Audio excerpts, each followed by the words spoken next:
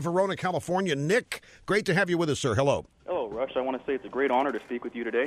Thank you. I've been listening to you for 7 years now, and I just want to let you know two things.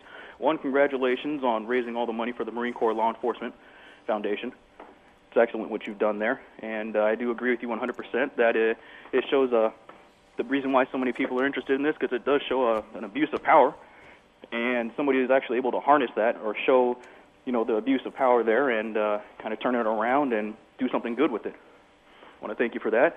And two, I just want to let you know that I'm shipping off to basic training in a few days, and you're one of my inspirations. You kind of helped me to realize I don't want to say there's more in life, but answer the calling.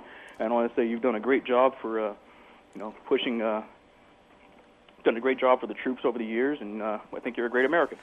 Well, thank you very much. You're very welcome. I wish I had more to say. I'm just so nervous right now. Terrible. Brevity is the soul of wit. You don't need to say any more. It's all of us that really need to, start saying a lot of things to you, and including thank you and how much we honor what your intentions are, what you're going to do, and how much in awe most of us are, because we'd never do it. Most of the people in the country would never join and haven't. It's a special breed that do. Where are you shipping out? Well, I'm going to Fort Jackson, South Carolina. What branch? Army, National Guard. Well, congratulations, and thanks so much. I really appreciate what you said, more than you'll ever know. No problem, Rush. Keep up the good work. You bet, Tom. Thanks. Appreciate that very much. No, that was Nick. This is Tom in Tremont, Illinois. You're next on Open Line Friday. Hi. Hey, how you doing, Rush? Just fine, sir. Thank you. Hey, I just want to tell you something. My son just got on a bus yesterday to go to Iraq, and I really appreciate what you've done for these Marines. And these, this was kind of, I think, your gift to us parents that have Marines and go through the struggles and the grief and also the pride that we have in these kids. And I just want to thank you and tell you that those Marines, I talked to them. I was out in Camp Pendleton last week for about 4 days, and those guys really appreciate what you do for them. Well, so I just want to thank you. Thank you. The vast majority of people in this country have such a great appreciation for what people like your son are doing that it's difficult for us to express. But I don't know what to say. Can I tell the people out there something? Yeah. There is nothing that makes a person prouder than going to like a Marine Corps graduation or something, or not just Marine Corps, but the military graduation. These people everybody needs to experience that once. And the sacrifices that these kids go through. We took my boy Ben and all his buddies and their wives out for supper while we were out there, and then we cooked supper for them the next night. It's kind of a going-away present for them. And these kids are sacrificing things that the 90% of the American people don't realize what they're doing. They're giving up, basically 4, 5, 6 years of their lives for service to this country. And people need to realize that. They really do. No, wait. The vast majority of the people in this country do. Well, I'll take that back. It's a crying shame that that statement that I just made surprises so many people.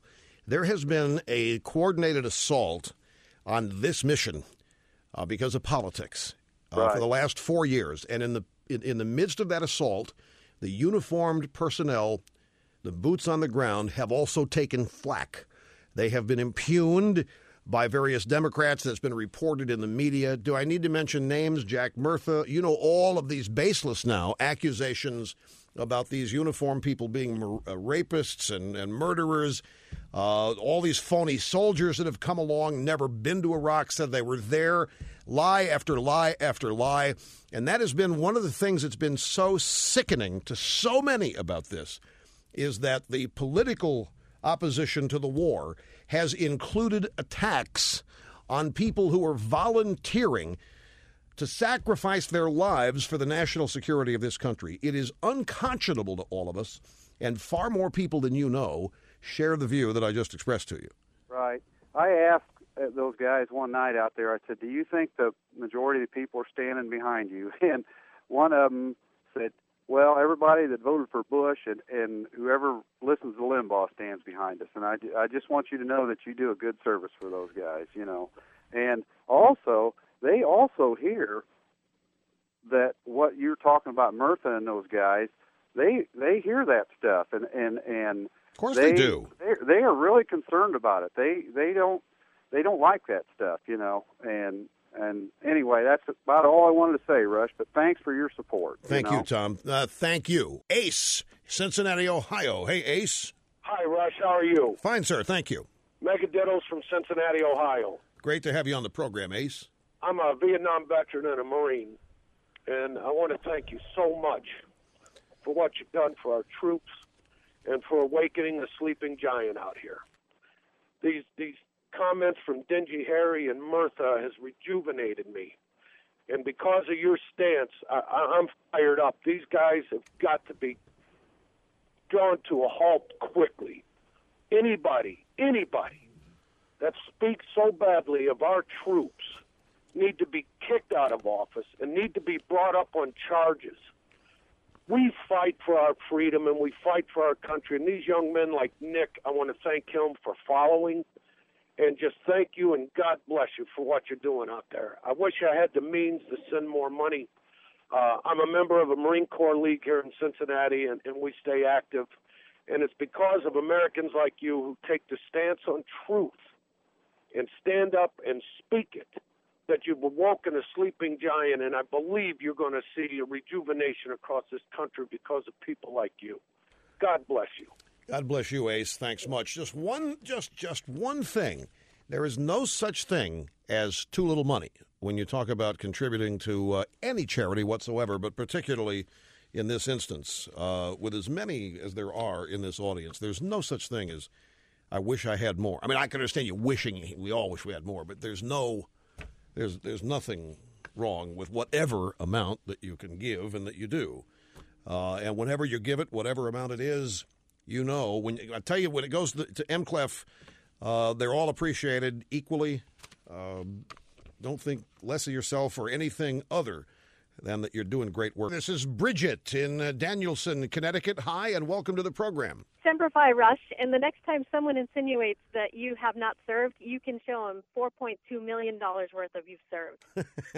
Thank you. Thanks very much. We have a boy in Iraq. He's been there about a month. He is a 22-year-old combat engineer, and he said, I won't lie to you, I'm scared, but I want to do this. I have to do this. And all his buddies are there doing that as well. And I know firsthand how hard it is to raise even a little money for a charity. 2 weeks ago, we spent about 12 hours out in the sun and raising money for the Marines Helping Marines for the Wounded Marines Foundation. And we raised $1,600 in 12 hours. So for you to raise $4.2 million just by the power of your voice and your position is absolutely wonderful. Well, thank you. It's a testament to the audience. It was the audience. A lot of people in this audience participated in bidding that bid the price up. The one thing that I've never forgotten, and I usually say this around Thanksgiving time or Christmas when all these emotions well up in me, but to me, I still pinch myself when I stop to think that there are that many millions of people deeply connected to this program and very loyal to it from all walks of life, in any which way you want to imagine. And they all, like you and the others have called here, thanking me for what I do. And I'm basically speaking. You've got a son in Iraq, as have many of the other callers today. And I appreciate what you tell me about what the show means to you, but you and all the rest of the audience will never, ever be able to know what all you all mean to me in so many ways. Look at you. Your son is in Iraq. All of his buddies are over there. He admits he's scared, but he felt a calling, a sense of duty to go do it. That is honor. That is just, especially when you, in the atmosphere in which all of this is being conducted in this country today, it is people like me and throughout this audience who are profoundly grateful for what you do. Yeah, it might take you 12 hours to raise $1,600, but you raised $1,600. Yeah. And this is one of those things where the effort is as valuable as the result. And you think that this is going on all over the country every day. So while your amount individually may seem not as much as you'd like it to be, you pool it with all the other military charities that are getting largesse of this kind. It all adds up. This is a national effort that's taking place, the things like you described doing. And you should feel very good about it. I truly do. And I have to tell you that you are a counter to all the negativity. They being the people that I know in the Marine Corps, and I know quite a few of them, that look to you for that uplifting support, that conversation that indicates that the rest of America doesn't feel what they see on the news. Well, that's I appreciate that too, but it's unfortunate that the media has created the impression that a lot of Americans have no respect for the military. It's not the case. It just isn't the case. It's just that those who are out there trumpeting their dislike or disrespect for the military happen to be having their voices amplified by a sympathetic media. And then when you have elected Democrats saying what Dick Durbin said about prison guards at Abu Ghraib and Club Gitmo, when you have John Kerry referring to U.S. troops in Afghanistan engaging in terrorism, storming into the homes of Iraqi citizens at night, when you have Murtha, before questioning the evidence, even waiting for the evidence to be presented and judged, concluding that we have murderers, and then he couches with they're overworked. There's not enough of them over there. There's too much pressure on being driven nuts. They're murderers, and so this has to affect them. And of course, the impression is that represents a majority thinking in this country, and it doesn't. And never ever think that if it did, we wouldn't be there. Bridget, if all of these things, all these polls, people want us out of Iraq, if they were really accurate, then the Democrats would have the political guts to go ahead and vote to defund it. The reason they don't is because they know that the majority of the American people do not want to lose, do not want to demoralize the U.S. military, do not want them coming home after having waved around a white flag. Be confident about that because I'm certain of it. Thanks very much for the call. Waco, Texas, this is Frank. Nice to have you on Open Line Friday. Hello. Rush, it's an honor. Thank you. Once again, the liberals engage in double talk. I mean, here they sit here and question your patriotism because you didn't serve, and they turn right around and call you a microphone Marine. They can't get it straight. Well, yeah, I know. Well, that's an insult. That's a new term for chicken hawk. Yeah, well. But look, that's who they are. Look at it. Notice they do not dispute what I say, and they don't argue with me about it. Well, except in this case, they perpetrate a lie. This is just name-calling. It's the politics, personal destruction. It's an attempt to discredit and destroy. That's who liberals are. Yep. Once you understand that, everything falls into line and makes sense. I know. I have a question, Rush, and I've been pondering it all week, and I figure if anybody can answer it, you can. The question is, why don't Americans vote their radios? And what I mean is, conservative radio is flourishing. Just all around the country, it's flourishing. Liberal radio fails every time that it's tried. Well, that would imply that there are far more conservatives in the country than there are liberals. So why is that not reflected when it comes time for national elections? Well, when you compare conservative radio to liberal radio, you come to that conclusion. What you have to do is compare conservative talk radio to ABC News, CBS News, NBC News, MSNBC Cable, CNN Cable, the Los Angeles Times, the New York Times, the Washington Post, the Boston Globe. Pick your paper. Time Magazine, Newsweek, pick your magazine. That's what we're up against. Now they used to have a monopoly. They don't have a monopoly anymore, but they're still big, and they coordinate. By the way, have you ever noticed if you watch the CBS Evening News, the first two stories or three will always be the same? Oh yeah, on every network with the same take. You don't need to watch any of them. You can know what they're all doing by watching one. It's striking. It is a great example of groupthink. So well, that's what we're up against. I think people are voting their radios.